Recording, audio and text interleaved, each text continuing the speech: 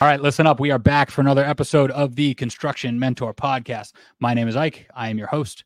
You can follow me on Instagram, TikTok at the Construction Mentor. You can catch this podcast on Spotify, Apple, or YouTube.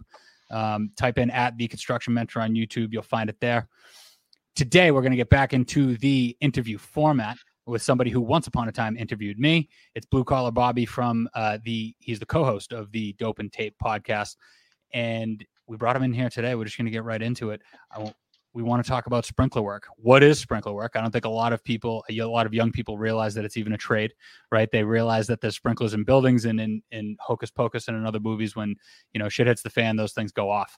And that's about all they know, right? What they don't know is that no matter what city, no matter what market you're in, sprinkler, fire life safety systems, sprinkler systems are one of the highest paid trades, usually the highest paid trade in any market. I know it is in Boston where Bobby's at. But again, Blue Collar Bobby, host of the Dope and Tape podcast. Go check that on YouTube.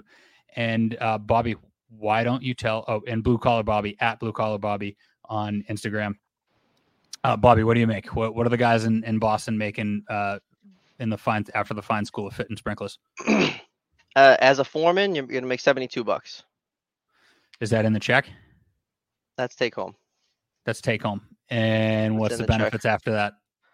The benefits. So we're right around like 112-ish. Yeah. How many people know somebody that makes about $112? That's like $224,000 a year in the whole package. That's before an ounce of overtime.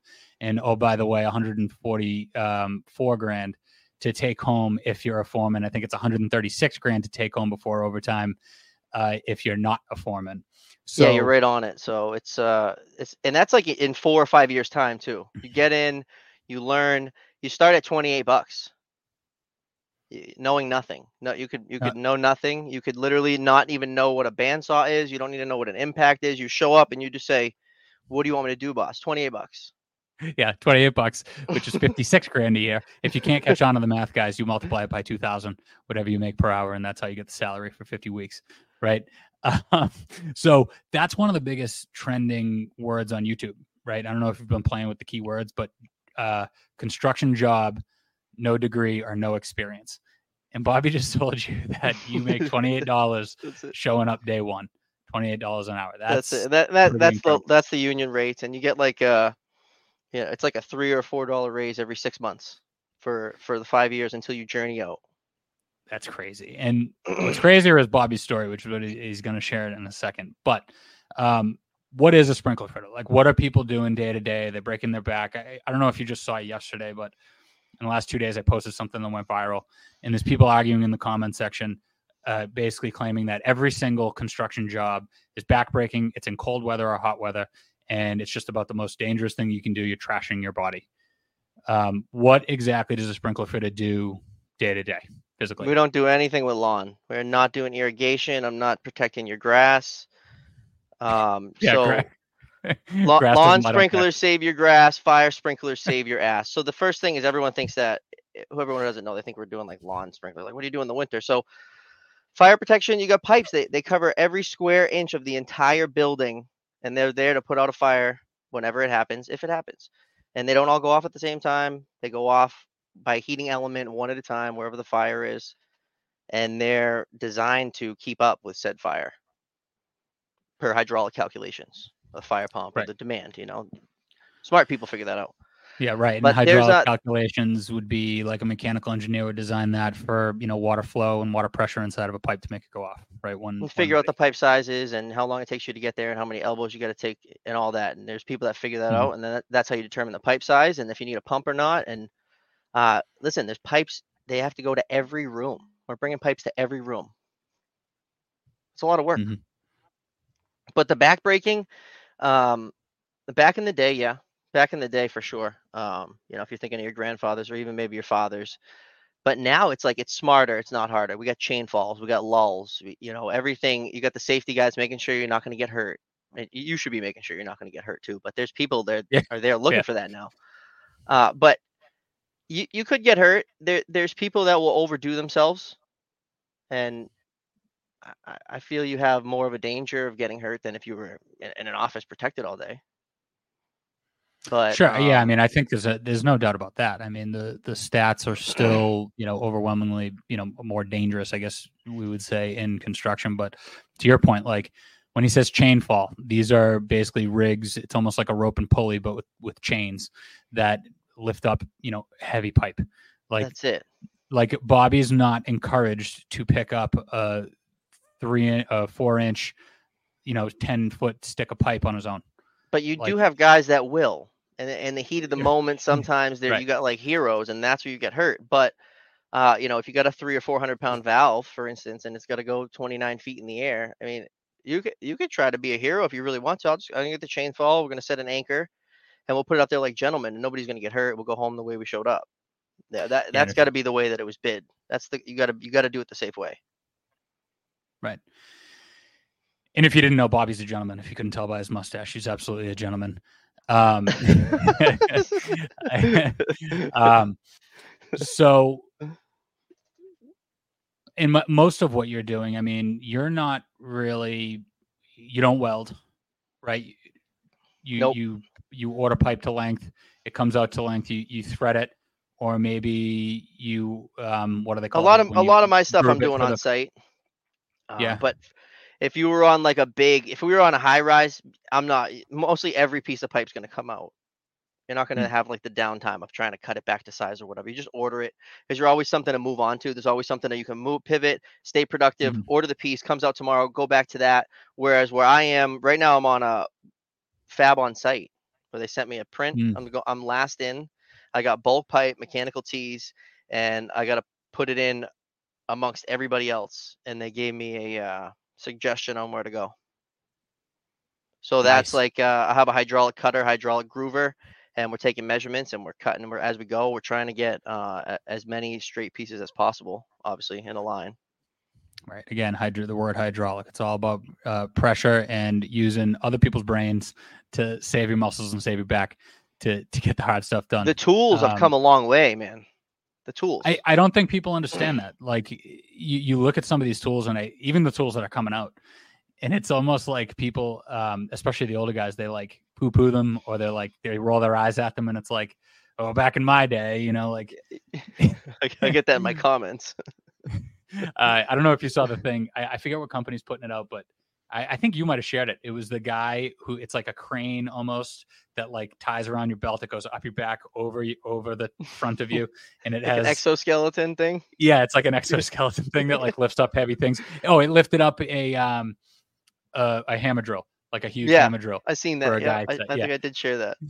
Yeah. So literally, the guy doesn't even have to lift it. He just kind of has to like lean forward.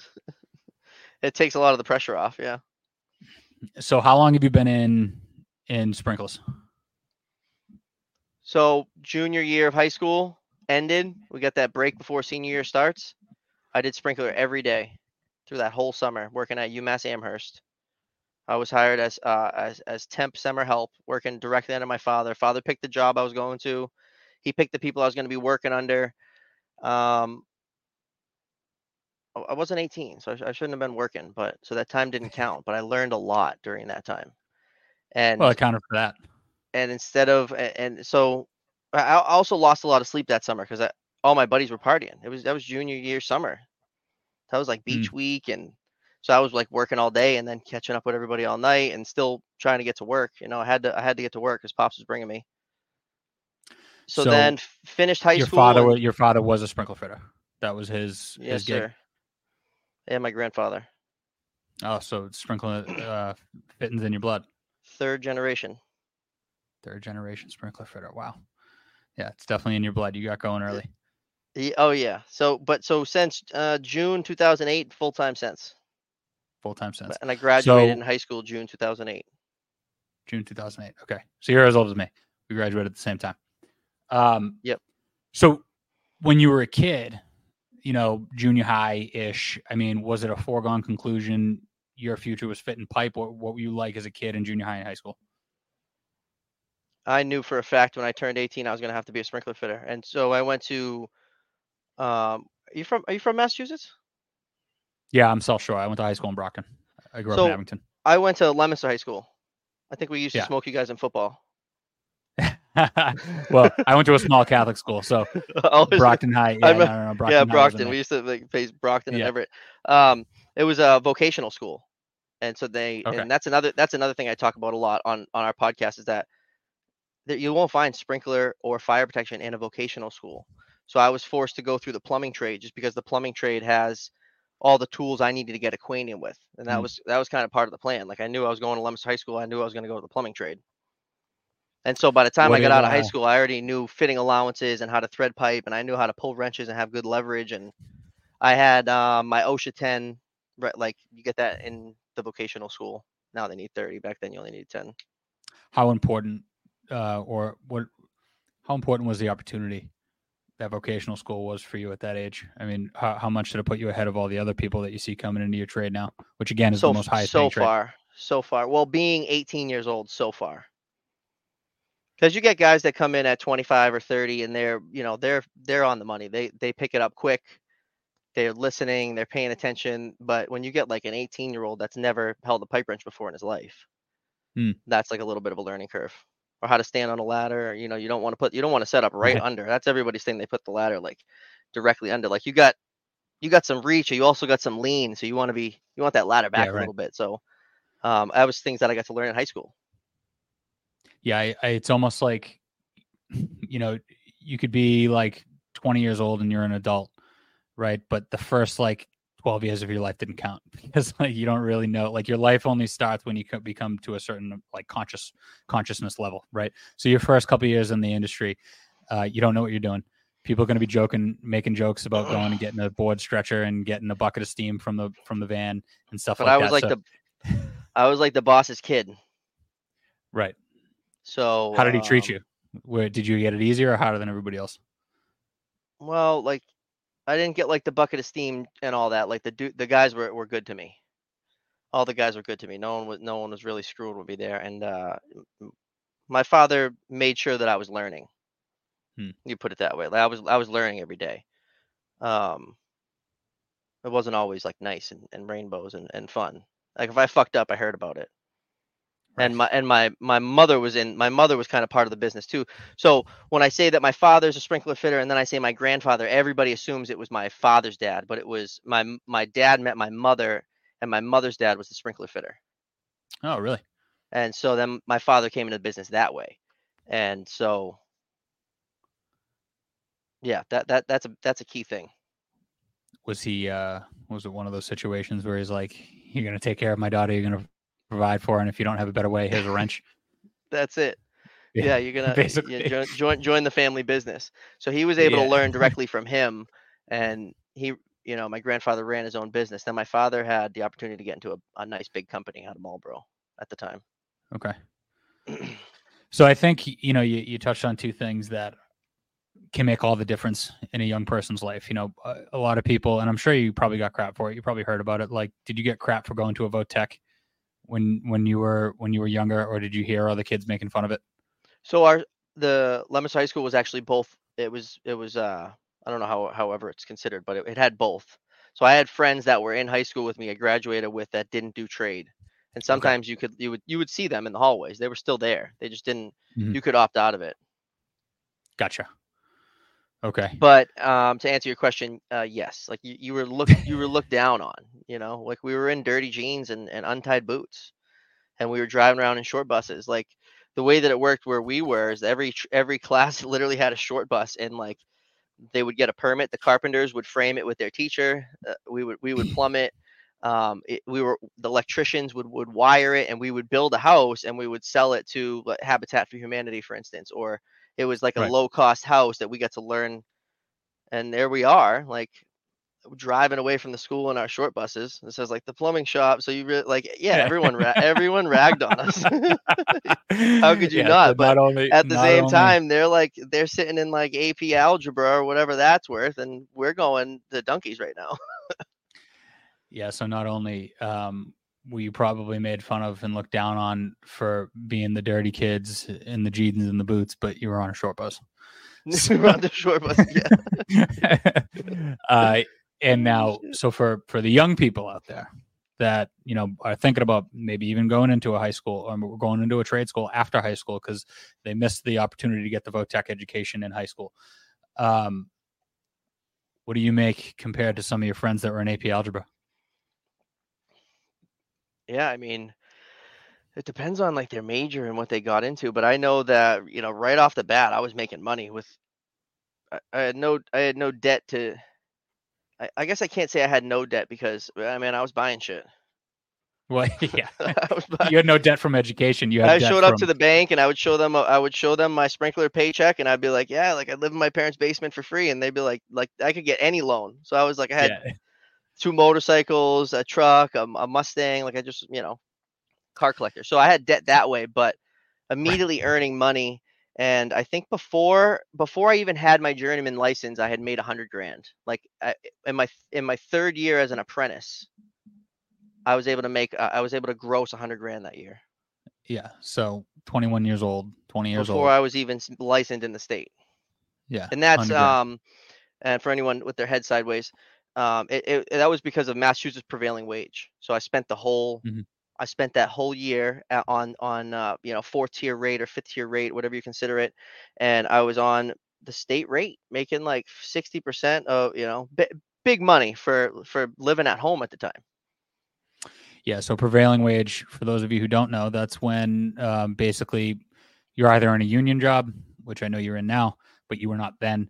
But even if you're in a non-union job, when you get on a job that's funded by the state, has federal state funding, usually there's Davis-Bacon law or prevailing wage law that sets a minimum rate. And for the non-union guys, they love those jobs because their hourly wage can like double, basically. Right?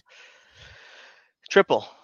Triple. Okay, yeah. We were tripling like our wage, and the company that I worked for at that time, that's all that they did. We were doing like the courthouses and the schools, the high schools, the middle schools, all that stuff, and that's all state funded. And so it would Right. be those are the jobs where it's interesting because we were obviously the non-union, and like the brickies would be union, the carpenters would be Mhm. union, and then you got one of them jobs that's like mixed, which got to be hard for a GC, I'd imagine. For the most part, you get along, but there's Yeah. always a little clash when the trades. Some trades have to work together in certain aspects of the job. Now, how'd you jump from union to non-union? What was that conversation like in your head? How did that come about? So it was a little bit of. I feel like I was good at what I was doing, so I got put on a good job, which was in the jurisdiction of the local that I'm in right now. And we were at the time the only non-union shop on that job. So we were right in their jurisdiction. I guess they had just missed it for whatever reason, and I was there. I was like I was pretty brand new as a journeyman foreman, and I had a brand new apprentice. He was like maybe a year in, and we were doing this entire middle school all by ourselves, versus like all these union guys. And Mm. so as a sprinkler fitter, I got to work really close with electricians. They do all the fire alarm. They wire all my devices, everything that we Hmm. use. They have to wire. So I knew I had to like at the very minimum be friends with them. But it was hard with the tin knockers and the pipe fitters, and we were able to like befriend the plumbers. It was cold and we didn't have a shack. I never knew about a shack. In the non-union, never heard about a shack. Right. And then I get on this union job and we're freezing and we're sitting in our personal cars and we're dragging in our personal tools, and these guys are in like these plywood rooms with heaters and all this, and the plumbers would let us sit in there after they like they would see us suffering in the cold, and they'd be like, we can come in and warm up, and then we were able to sit with them. And then the organizer was showing up one day literally at the bottom of my ladder. You mean the union organizer, like a recruiter came, basically. Yep. And And stood on your ladder. he looked up to me and he said, "Where's your foreman?" And I'm like, I'm the foreman. I remember my first thought is he was a safety guy. And man, the hard hat drives me nuts. So it's like rarely on. But he said he was he's with the 550 and they were looking for people, and he told me how we were in the jurisdiction and we just met it and this and that. And so when I had told my father about that, Pops was like, "You got to jump both feet. Call this guy in the morning." And so that was Really? that. The rest was history. And I was the first one to jump. Usually, like the old school non-union guys are kind of like anti-union. Pops knew. I remember before I even got in, he always had talked about 550 and it being the dream, but it was hard if you didn't know anybody. Yeah, we have a sign up process now that I've learned about. Every June you can sign up. I think we take 20, maybe 30 people a year, but there's like a lot of people that sign up. There's a lot of people that want to get in, so you're fighting against thousands sometime. So that's important, right? A lot of people don't realize that to get into the union, you basically have to, this one time a year to sign up, like a local 537 pipe fitters, and I think maybe the 223 laborers is January. Every January is the only month that you can go to the hall and sign up. What Bobby just told you is that if you want to be a sprinkler fitter in the city of Boston, that's in June. If you are in another city where you're interested in any kind of a union, don't just expect to just apply anytime. Go online, figure it out. Right. It's all public information. And you could show up and want to apply, and they'll probably humor you with an application. But now, other than it's not just like being salty or whatever. I can explain it. It's because we have an apprenticeship program, and the apprenticeship program starts at a certain time. And if you don't get hired at this certain time, then you won't be with the program. And if you pick people up early or you pick people up late, then it's just you want everybody to learn and progress through the program together. We have a state-of-the-art school where everybody can learn. You take classes after work, and there's valves and a fire pump, and it's in Weymouth. Yeah, so you're going to school while you work a couple nights a week, which isn't bad because you're not paying for it. Well, I guess you pay for it in dues, but you're making a lot of money while you do it. Now, you said one thing that a lot of people object about, and it's that you got to know somebody to get in, right? It's tough. I think a lot of trades, if one's not available, a lot of trades are like advertising for people to come in. They don't have enough people walking in the door. And maybe you guys might have so many people coming in because of how much you guys get paid. I mean, you are head and shoulders above a lot of other trades. What's another way? I mean, I know like in 537, my dad always had people coming in and driving a van for a year or two. And that's another good shop, way. Right? That's probably this. I'd say number one way would be like an uncle or you're someone's son, or that does help as much as someone says it doesn't. It definitely helps. Military helps. Military helps. So then the big things and the elephant in the room is always like minority, city resident, female. Like they'll go way ahead of the list. All those things. City resident, I think, being probably the most important because it's so expensive to live in Boston. It's hard to find city residents. And if you have that, every job that we're on requires those. So if you say you have a sprinkler crew is usually only 2 or 3 people, and we're required to have a city resident, a female, minority.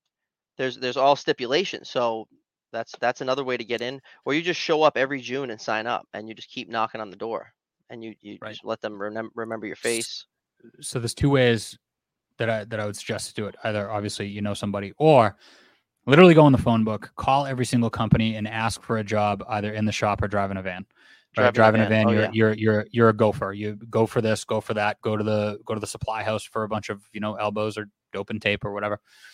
And right, wrong, or indifferent. Not here to talk politics, not here to talk affirmative action or anything like that. The truth of the matter is there's a narrative out there that women and minorities are not welcome into the industry. That isn't true. Not at all. If anything, and that they'd get blackballed on getting into these unions. If anything, you will go to the front of the list. If you don't look like me and Bobby, and you want to make $140,000 a year, go into, whether it's this union hall or another one, go in there. Right? We can all benefit from more people earning that kind of money. We want you to go in. Okay. And what you're saying about the truck driver thing, that's spot on. That would probably be the second way to go. Is you be the truck driver for one of these union shops for a year or 2, and that's it. And you still sign up. You're still signing up, but that's a great way to get in. And then the way that I got in was it was at time of full employment, so the bench is empty. There's no one on the bench. For anyone who doesn't know what the bench is, when you get laid off, you go to the theoretical bench and you wait for work. And so when the bench is empty, if a company calls and needs a guy, we're able to call local 669 and see if we can pick up some guys. And if they're completely busy, which is when I got in, then they'll hire. They'll go look for the best non-union guys they can find. Right. And typically, it's going to be like a smaller company because they're going to want like the whole company to come. In our case, So that's what happened. So basically, when you're a union shop, say you got 10 guys, they're all busy, you need an 11th guy. But by union rules, you have to go to the union for more guys, and they'll give you more guys. Yep. When the union doesn't have any more to give you, you can go to another union, and if they don't have, and usually, like I think Cambridge is usually one union, Boston's usually another union, and then you get Worcester's another union. So when those guys are out, don't have anybody available, then you're allowed to go recruit. That's how Bobby got in. Yep. And so how long you been in the union? That way. I got in 2014. 2014. Okay. Now, coming up on 10 years. Coming up on 10 years. That's pretty good. And when do you think you're getting out? I don't know. I'll probably have to work till I'm like 90 at this rate. I'm not sure. Yeah. I mean, to pay for all those toys that you bought? No, I trade all the toys for the house. Yeah. Yeah. I mean, I don't know. You're supposed to do 30 in the union, right? If all goes well. Yeah. If all which goes isn't well, bad. So 30, that'd be what? That'd be 10 years 20, in. I'm 34, 55. 54. 55. That's not bad 50, at all. Yeah. No, not at all. Yeah. And I mean, you're making more than my father ever made. My father's sitting in Florida, and on his pension and annuity alone, I think he's getting 120. And whatever handyman stuff, mowing lawns or whatever he's doing down there right now. Oh, that's he's awesome. Gonna make, I think 3 days a week. I think he's gonna make like 140 grand. Yeah. 65 awesome. years old, collecting, and now he gets to collect Social Security. My dad's doing fine. Yeah, and the pension he's in good, the pension and the annuity's big. It's big, and that's that's the driving factor is the pension and the annuity. The only thing that you can't do when you are retired, and my dad refuses to do, he can't touch HVAC systems because he was a pipe fitter. Big no-no. Big no-no. Yeah, you're like forbidden from. You can do anything else but compete. Yeah. So you could do electrical work, you could do HVAC, you just can't touch a sprinkler system. I could like legally right now start a plumbing business or an electrical business, but like if I were to go and move one head on the side, big illegal. Don't do that. Your retirement's gone. See ya. Don't do that. Don't do that. But yeah, a lot of guys do that. Like, so I know of a guy who stopped. He made a core. He started a core company, like core and holes. Really? Sprinkler fitter turned union core guy. That's pretty a random task. That's a hyper specific task. Yeah, it's big though. Like especially. It must be worth it though. And you get like this big. If you got like we came across a 40-inch slurry wall. We needed a 12-inch hole cut through it. Like you're not just a normal guy doing that. No, that's a big old bit. Actually, concrete cutting's big down in Florida. And basically what he's talking about when he's talking about coring is, when you build a building, you see all these concrete pads go up, all these floors that are made out of concrete, and then you have pipes and everything running through them. Well, everything that runs through them, they don't always plan for that ahead of time. Or the building's been there for 200 years or whatever, and there's a bunch of concrete and you need to literally poke a hole in it. That's what coring is. So somebody made a business out of it. Yeah. Now, when you go back to the beginning, you made some mistakes, right? Oh yeah. Back in your early 20s. I mean, you came out of high school. You're 20, 21 years old. You're making $100 grand.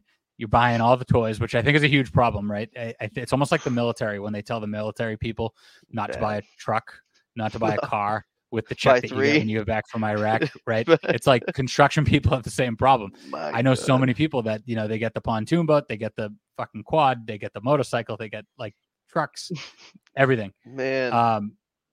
And the other problem that we have in the industry is obviously drinking and doing drugs. Yeah, I did that for many years. Very bad. And very, very bad. I was the designated driver, and I was the designated drunk driver. Was that? Yeah, so I probably could have paid a lot more. Scene? I mean, it's just like I feel like it's like shit.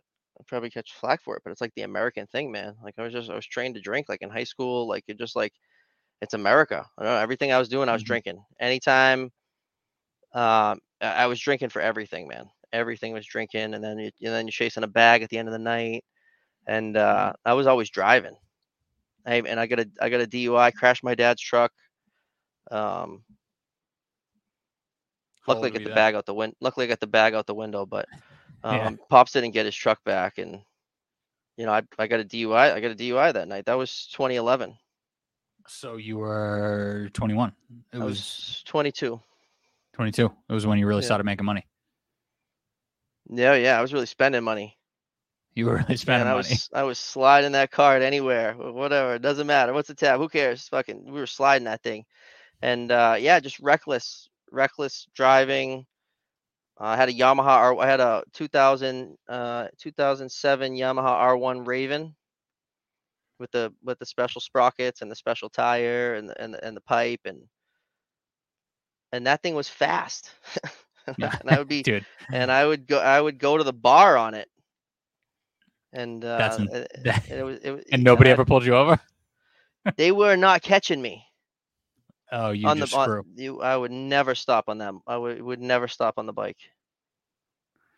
So I did much of the same. I flipped my truck over when I was 17, Whew. and almost died in the ambulance, almost bled out, the whole thing. And I think you and I we had a very parallel upbringing in Massachusetts, where everything revolved around drinking, and whether you went to college or whatever, 18, 19, 20, it was an extension of the same thing. And then when you get into the construction industry, it is further an extension of that. I mean, heavy drinking in the construction industry, especially with a lot of the older guys. It's almost like a rite of passage. Lunchtime. Friday for the guys, lunchtime. Thursday is Friday for the guys, right? Oh yeah, Sully's Tap on Thursdays. Sully's Tap on Thursdays. So I didn't quit drinking until 2019. So I had my son I got married 2015. I had my son 2016. I like that definitely put a damn. I wasn't going out. Like I wasn't going out and doing the crazy gallivanting, and I sold the motorcycle before I got the house. But I was still like, I could come home and drink a liter of Jameson like nothing. Everyone's home, everyone's safe, but I'm drinking a liter of Jameson tonight. And I probably had 4 tall boys at lunch. Pretty normal. That was normal. And like I would wake up at 4:30 and like do it again. Like I wasn't like that guy that would show up and say I was hungover, because I didn't want the guys at work to think that, like, when someone shows up and they say that they were out all night drinking, you automatically expect them to not give you anything, right? They automatically like, oh yeah, this guy's not going to perform. So I would never. I remember saying that once and getting a reaction from Foreman saying that he's like, oh, what do you think? You're 75% like today or something? And I was like, I'm probably like 50% today. He's like, all right, I got you, but at the end of the day, you're going to give me 50% of your pay if I got to pick up your slack. There's only 2 of us and we're a team. And so if you're only 50%, that means I have to pick that up. And then I never forgot that. So then I was 100% anytime he ever asked that question again, whether I was on no sleep or 2 hours of sleep or whatever it was. It's funny. When I came in, it was almost like a badge of honor. It was like part of the challenge, right? Like you go out for lunch with the guys on a Thursday or a Friday, and maybe you go back to work, maybe you don't. And it was like you drink all night, all the way till, you close down Biddy Early's. And God knows, where you went in Chinatown after that. Yeah. But no matter what, you were on site the next day, 100% ready to go. It was like, it was all part of it. Like, you want to drink with the big boys and you want to be a big boy, then you better get back at work with the big boys the next day. Well, the trick was to drive to the job from the bar. Put the bar stools up, say bye to everybody, drive right to the job, just kick the seat back. Like, that's how you get the most sleep. And then you're there, right? And at least like someone's gonna bang on the window. Just tell them. I know somebody that used to put. I know somebody that used to put toothpaste and stuff in the ceiling at the bar, like in the above the ceiling. At the end of the night.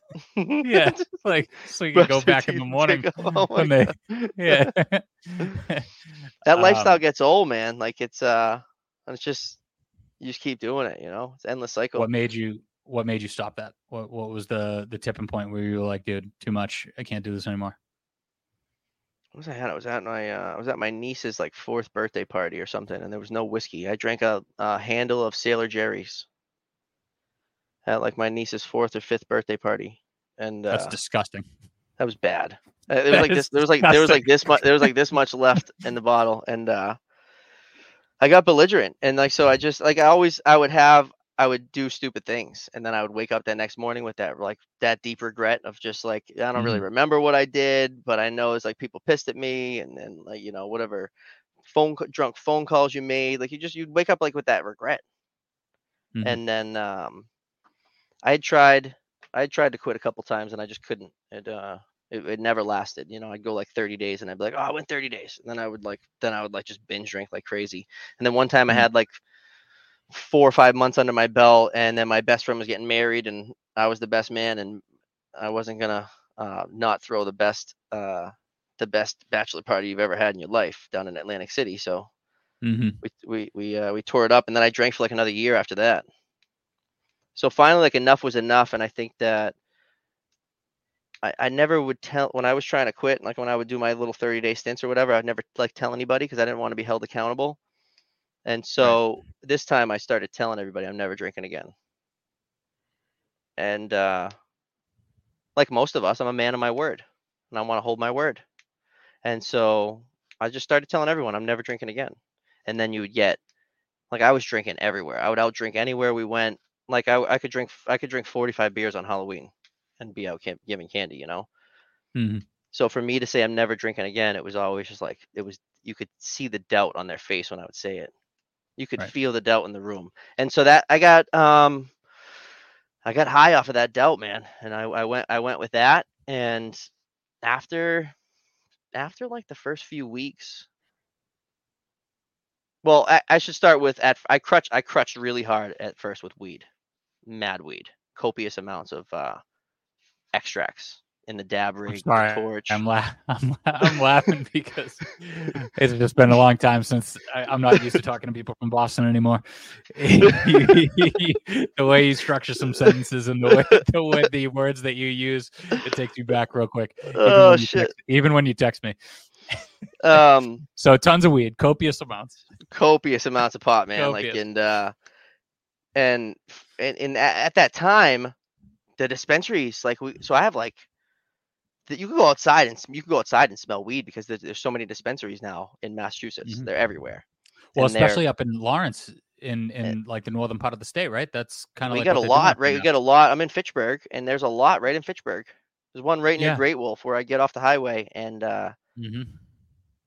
so I was able to you're able to go in there, right? So I'm fresh off the booze, right? I'm just gonna go on the pot for a little bit, and dude, I got a menu. And there's like chocolates, there's gummies, there's Yeah. so that helped a lot to get to stop drinking a bottle of Jameson every day. I was drinking a liter of Jameson after work every night, Every night, every night. dude. And if it wasn't a liter of Jameson, I would be drinking I would go to Sully's Tap. I was working right near the garden. Yeah. And so I'd go to Sully's Tap at like 11:45, put down 4 16-ounce Bud Heavies for like $2. You get Hmm. the tall boys. And then I would get like 4 24-ounce blueberry twisted teas and a 10-pack of blueberry Smirnoff nips. That would be if I wasn't drinking a liter of Jameson. So, dude, it was Right. bad. It was bad. Lot of drink. Everything I was drinking. If I was fishing, we were drinking. If we were on vacation, I was drinking. No matter what, we were snowboarding. Everything. Four I wheeling. mean, I think a lot of people can identify with that. I mean, I know I did. I 100% did. It used to be nothing for me to have 30 beers on my own. I remember one time two of my friends actually challenged me to that I couldn't drink a 30 before they could together, right? So me on two. Yeah. Oh, And yeah, you know what I mean? I've done those too. Those challenges. And I only lost by one. But like in bachelor parties, and my friends always want to go skiing and snowboarding, and for whatever reason, I didn't like it because I always thought that I would kill myself because I knew I would drink too much skiing and snowboarding. And you can go fast. Like I get on that snowboard, and that's the other thing. I'd just be going fast, man. Whew. Oh, dude, my friends get bombed when they do it, and I'm like, dude, you guys are gonna kill yourselves. Right into a tree. Right into a tree. So, I think a lot of people can identify with that. And so it doesn't sound like you did AA or anything. It was just, you decided you were going to stop. You announced it to everybody. You fed off of the negative energy and the doubt that people had. And then that was it. There was no other. When I told my father's truck, I had forced AA. I had 6 months of forced AA, and that shit made me want to drink so bad, bro. Really? Like I would go, I had to go to drunk driving classes. I had to go to, because even though, so I blew the breathalyzer. I was almost 4 times the limit. I pled guilty. So because I wanted to get my license back as soon as possible, because I didn't want my intoxicated mother driving me to work in one of my vehicles, because that's how it was. My mom, now I don't have a license. I can't drive legally. So now my mom has got a bottle of vodka in the center console of my brand new Wrangler 4-door 6-speed, and she's driving me, drop me off in Needham. She's driving an hour to drop me off and pick me up. And No I'm bueno. like, so I needed my license back ASAP. And so to do that, I had to plead guilty, blow the breathalyzer. I got my license back in 75 days. And I paid for that tremendously on my insurance for the next 10 years. I'm sure you did. So I was able to just get my license back, and that kind of started to get me back on track. But man, the DUI was bad. I forgot where I was going with that. So I had asked you, no AA, which you went to forced. Oh. And so it was just announcing yourself and holding yourself accountable. Like that's what worked for you. That's what did it. Yeah. And what and well, also I had my 2 best friends had got over some serious drugs. I got into the Percocets, and then one of them into the dope. So they both overcame that, and I was like, I had that on my back. Like, there's no way that I can't kick this booze if these guys can do this. Like, You're not supposed to be able to quit heroin. No. So no, the relapse rate's insane. Yeah. So that was it. That also gave me some strength. And then like the kids, man, and my marriage, and my job. So like what has being sober done for you there? I mean, better. You're on a different kind of high now with the way that you're able to operate and be a father and husband. Exponentially. Yeah, huge. You're just there, I'm like not always having a beer in my hand, or I run to the packy and just like career took off. The career took off, and obviously my wife didn't, want me drunk every night. She was upset with that. I think anyone's wife would be. And then just, being able to also, so I guess another factor was I got my U.S. Constitution right here. I don't know if you can see it because we're panned out, but I'm real big on my rights, and particularly my right to carry. And I couldn't do that if I was drunk. That's totally illegal, and that's very dangerous. Oh, so, you're fucked if you get caught with that. So that was another thing. I want to be able to express that right, and maybe carry a firearm around, and that's never going to happen if I'm drunk. So then it was always locked up, and I wanted to be able to. What if like in the middle of the night, I would start to think. I started like getting these as my son was getting older. I'm like, what if the house caught on fire and I'm shit faced? Like sometimes my wife wouldn't be able to wake me up. I'd just be passed out on the floor drunk. She couldn't wake me up if she tried. She would take videos. I wouldn't wake up. What if the house is on fire? What if there's a burglar? What if we have to evacuate? Like, what if there's an emergency? Like, and I'm just shit faced. Like, this is bad. I got to be able to protect my family. That was a big realization that I had, and that's why I actually don't feel comfortable. I mean, my drinking, I've cut down 99%. I maybe drink a couple times a year, if that now. I got so drunk one night that I wouldn't have been able to protect my wife if something happened when we were out, right? And fucked up things happen when you're out in the world. There's a realization that I think a lot of young guys need to have, that we as men are responsible for protecting our kids, protecting our wives in any and all situation and whatever life throws at us. And if you're drunk and you can't handle it, I mean, that's whatever happens is on you. And that's a harsh thing to realize. And you don't really realize it until you're there, and hopefully not, reality doesn't slap you in the face. Talk about you. So when you say your career took off, what kind of opportunities were opening up for you? I think that I was just able to take more on. I was like for myself, be able to take more responsibility for things. And so when I first got into the union, when I was non-union, let's face it, I was drinking and I was I was still striving. I was climbing a ladder. Like there was not the drinking wasn't slowing me down.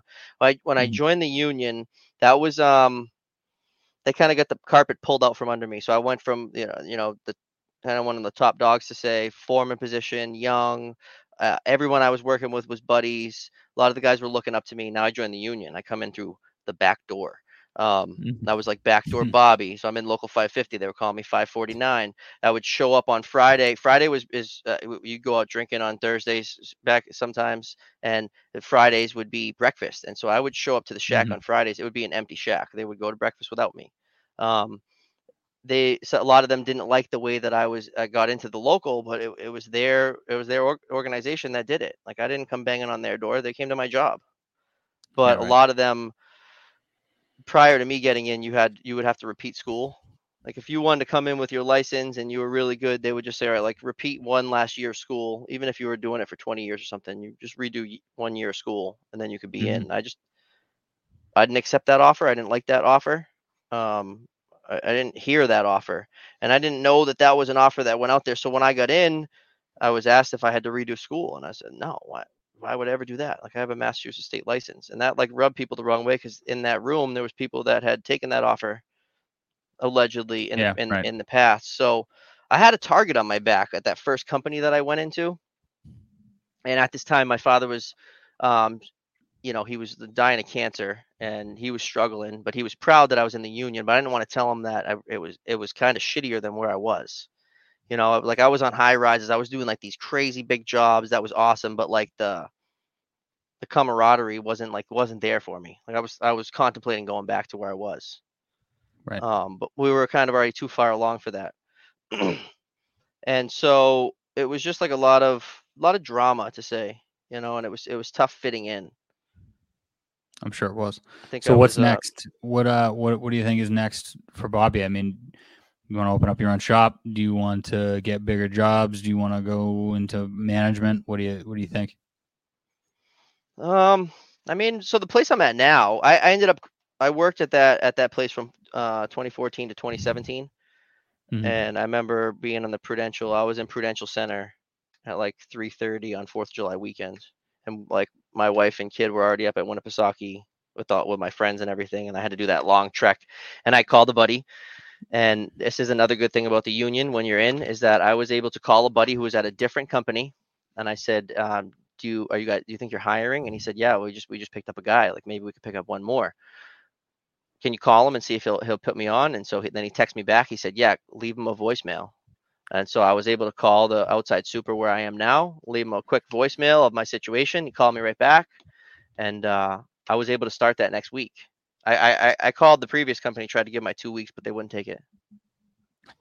Yeah, that and happens. uh and so the guy that I was trying to get the job from, who I'm with now, he kind of told me that situation might happen, and he said we'll take you in 2 weeks or we'll take you on Monday.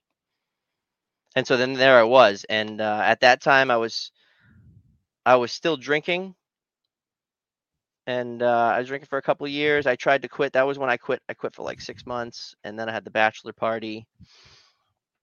And then in 2019 I had just an opportunity to be a foreman. I wanted to do a good job. I was working and now Mhm. I'm working in the jobs changed to where I was working in hospitals, when I was working with near patients. And the first hospital job I did, we were at the labs for the Jimmy Fund, Mhm.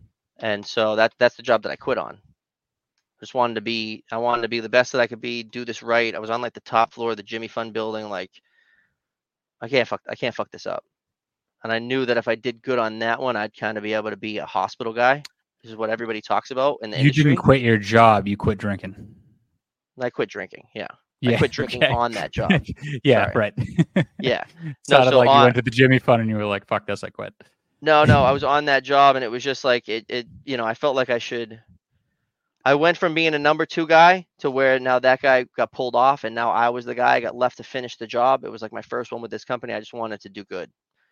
I Mhm. quit drinking, and I just been doing better since. I kind of been in the hospital since that job. Mhm. How do you which like isn't hospitals compared to everything else? Like, what's different about it other than, maybe the atmosphere and the purpose that you're serving? a lot more thinking. There's a lot more thinking involved, a lot more planning. It's not. I'd like to say it's not as backbreaking. If you were on like a big build, say. Hmm. And if you were like right now, we have jobs in the seaport. Like imagine working in the seaport right now in an open structure. So this is a huge point. When people think construction, they think that everything's like new buildings. It's not always new buildings. It's not always new building. A lot of us are indoors, like No, there's State 100 Street. million. There's 100 million structures, commercial structures in the country right now. They all need to be renovated. Small moves, adds, changes. There's always Some of these construction going skyscrapers on. in Boston, and people don't want to hear it. Some of these floors are riddled with asbestos. They shut the whole floor down. They demo it all the way down to the studs. Like you're talking about a 50, Yeah. 60-story building. They'll Mhm. redo the entire floor. If you do that would take a year. That would take a year. Yeah. You'll put 40 to 100 people to work for a Yeah. year, and that's one floor in one building, and it's probably not even the building owner. It's probably just someone that wants to rent that floor out and put their firm there or something. It's funny. There's so much work to be had. I was just talking to somebody before this. I did a coaching call for a kid that's thinking about going into HVAC, and I explained that to him. He thinks that being a GC will allow him to jump from job to job and because he wants a scenery change frequently. I'm like, dude, they're there the longest. We're there the longest, and I have to deal with all kinds of crap that I wish I didn't have to deal with. I would love to go back into the MEP world and not talk about carpet and paint. Trust me, I would love to. and I was just explaining to him, like, you want to go into HVAC or sprinkler or electrical or plumbing. You're on there for a couple days or a couple weeks at a time. You're on to the next one. You're on to the next one. You're on to the next one. Your scenery is changing all the time. And you're out of the weather. Like if you're on an interior renovation, you are out of the weather. And if you're on a job that's open, my trick is always you got to make friends with the fireproofers, man. The guys that are spraying the beams. Why? So we did a couple cold jobs, and to spray those beams, that whole mixture is mostly water.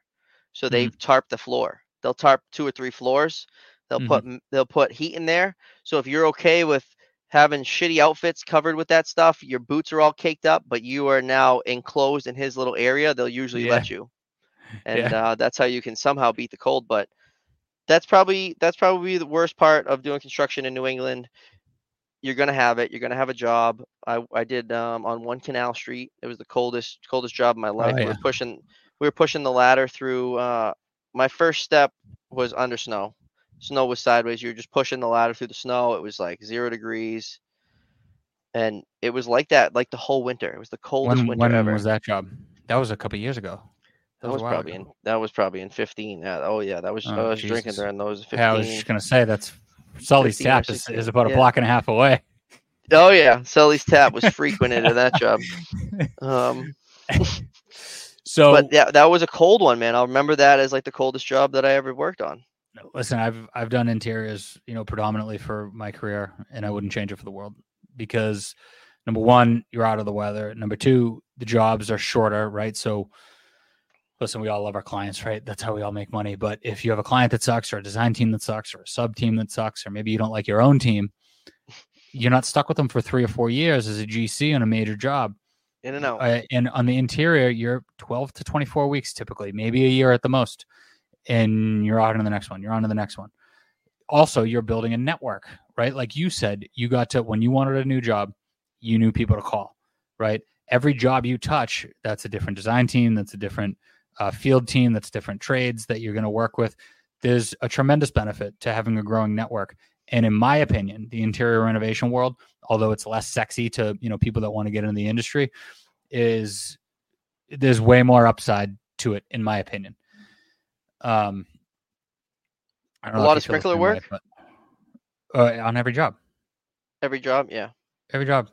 That's what I'm doing. I'm doing all interior. Like I was put in charge during the beginning of the little sickness thing that we just went through.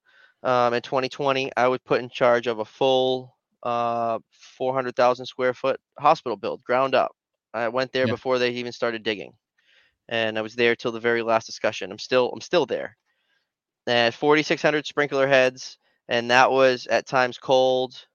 But because of that, and because I think I stepped up to the plate, I was able to earn a van spot. And now I just go and do those little, like you're saying, interior ones where it's like 40 heads, Mhm. 10 heads, 2 heads, 50 heads. Or we go over here and we Right. put up a temp standpipe, or Yeah. you're doing It's things where the van is because there's not tools there. Whereas if your job site has tools, you don't need a van guy. interior renovations. Good way to go. It is. Sometimes, but to your point, sometimes you gotta bite the bullet and you gotta suck it up and you gotta take an opportunity to make a name for yourself. And when you do that, a lot of guys say that if you just put in a good 5 hard years of work, you make a reputation for yourself and then you do whatever the hell you want. It's kind of true. Yeah.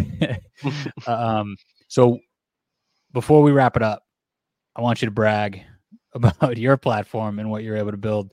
I love pointing out to young people the construction influencer world. Your following is growing super fast. I think I started following you. You maybe had 1,000 or 2,000 followers. Now you got like 20,000 followers. It's going. Dope and Tape podcast. Talk about your platform and what you've been able to do. What kind of traffic you've been able to generate as an influencer. So we'll take it back to I graduated from Leominster High School in 2008, and then I was able to do construction in Leominster High School in 2011. I did that till 2013. I got Instagram in 2012, and you can go all the way back on my page and see the manifold and the valve station that I built at Leominster High School from 2012. That's how long I've been posting on this platform. And the problem with it was that I was drinking the whole time, and I might have been posting too much of my opinion and a lot of political stuff. It never grew until I finally I had the realization once I had a sober mind. I said, I'm going to grow this thing. No political, none of my opinion. It's going to only be fire protection, because at the time there was one page. It's Sprinkler Life. You got to shout him out. I got his hat right here. So I noticed that anytime I tagged him, he would share me to his page. This guy had like 10,000 followers at the time. He would share me, and so I just started doing that every day. I would put something sprinkler. I would share him, and then they came out with reels. I started making reels, and I just started to get some traction. I got like 1,000 followers. I started meeting people like you. And I seen the plumbers out there, man. I seen the electricians. I seen the tin knockers and the carpenters and the landscape guys and the trucking industry. I'm like, where are all the sprinkler fitters on this damn app? I know they're there.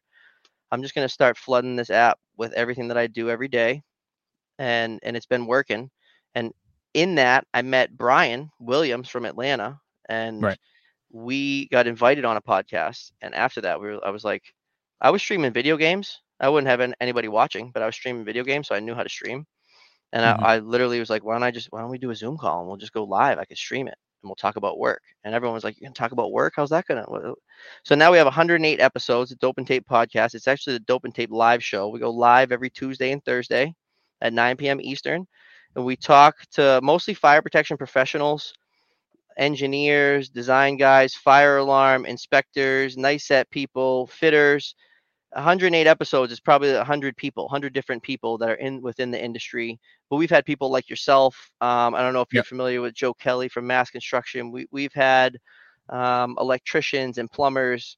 So we'll have other people from the industry, but basically we just talk for an hour about work, and it's getting views, and now it's getting us sponsorships to go to trade shows. We were at NFPA in 2023. We were also at AFSA in 2023. We're going to both of those this year. We'll be at NFPA in June in Orlando. We'll be at AFSA in Denver in September. And those are sponsored because of the Dope and Tape show that we started. And really the Instagram platform, I'm kind of just trying to funnel people there and just trying to build a community of sprinkler fitters. The sprinkler fitters had nowhere to go. Right. They were following the plumbing pages and they were following but now, man, I got to tell you, one thing that I loved about being on your show was the live interaction, right? Like you guys have people actively messaging you, whether it's Canada or the US, all over the place. And they're commenting live on the show. And that is a wicked cool aspect. So because you could be watching on Facebook, Twitch, or YouTube, and then you could see the comments, and I read them live. So they ask the guest questions and they respond. And a lot of people pick on Brian because he's from Georgia. So that was another thing, is that he is probably one of the best sales guys, fire sprinkler sales guys in the country, maybe in the world, as far as selling inspections and selling jobs. He's the best. And he also is second generation inspector. Now I'm third generation fitter, install Mhm. guy. I feel like if we had some kind of head-to-head install or piping heads or trimming a valve or something like that, I feel like I'm getting the gold medal every time You could give it at to that him. competition. Yeah. And so together, he knows all the sales and all the inspections, and I know the whole fitter thing, and we kind of make a great team to interview someone from our industry. Hmm. And it's really taken off. Yeah, I mean, listen. First of all, your Instagram. If you want a glimpse into what it is to be a sprinkler fitter, or into the industry in general, I genuinely don't think that there is a better person out there to follow. You put up more content, quality content, diverse content for what you're doing every day. It's awesome to follow. And if you wanted to go catch that live show, it goes up on YouTube, right? Yep, YouTube. We're going live tomorrow night at 9 p.m. Eastern. So tomorrow night, well, Dope and Tape. I'm not going to post this till next week, but it's on Tuesdays and Thursdays. You said, Yep. Dope and Tape live show or podcast. What do you type into the search engine? You could just type Google. You could go to Google, type in Dope and Tape, you'll see it. But if you go to YouTube, type in Dope and Tape or Twitch or Facebook, you'll find us. And if you want to find me on Instagram, it's Blue Collar Bobby. Same thing on TikTok. I'm not as active on TikTok, but I'm trying. Yeah, I struggle with it. It just doesn't appeal to me. It's just not something I gravitate towards. I don't gravitate towards LinkedIn either. I'm on LinkedIn. And the thing about LinkedIn is I just if my videos do good on Instagram, I save it and I put it on LinkedIn, and like nobody's doing that. You don't go on LinkedIn and see like the Instagram style videos that I'm putting. So I do it and it's like, I don't know, it's different. So it gets some attention. I'll get like what is it called on LinkedIn? Interactions. Get like a bunch of interactions from a video like that. Yeah. But it's fun. It's a hobby. And I think that when I quit drinking that's when my social media was, a lot of these things took off in my life when I got sober. I agree, man. I think I was so pissed off for a lot of reasons at the world, my life, mistakes that I made in 2020. I kind of came to the same realization. And the more I didn't drink, the more I didn't drink. When it used to be the opposite, it's like the country song, the more I drink, the more I drink. The more productive I am, the more I'm able to do things like this show. One of these days I'll talk about, the opportunities that have come out of me doing this show and the platform. I have some pretty important people that sign my paychecks to follow. That's pretty cool. And it's put me on some people's radar. Same for us, man. You're getting out there and you're just putting your name out there, and people that are in your industry and pertain to what you do, they see you. I think good. I've said this before, but it's like when you have a light and you shine that light, a few things are going to happen. Number one, darkness is going to go away, right? And if you're not drinking, then you have the ability to shine that light. That darkness that comes from drinking is going to go. When you were shining that light, people can see you, right? And people either need that for inspiration, or they need that value that all of a sudden they realize that you're bringing that they didn't know what was there before, right? So there's people around the world now that know Bobby and Brian from Dope and Tape that otherwise they wouldn't have known you. Just the people that would have been on your job sites would have known you. And there's a tremendous amount of value in it. Have you been seen in public? I appreciate that. Have you been seen in public? I have and somebody like called out. So people that have seen me don't approach me. They DM me, and I'm like, oh, like a photo, or they just say like, oh, I just seen you. Yeah, they're like, oh, like, do you live in Florida? Were you just at Home Depot? And I'm like, yeah, dude. Like, dude, come say hi. Yeah. I was waiting for a GC. I was sitting out front of a building in the van. I was waiting for a GC, and this guy's coming up.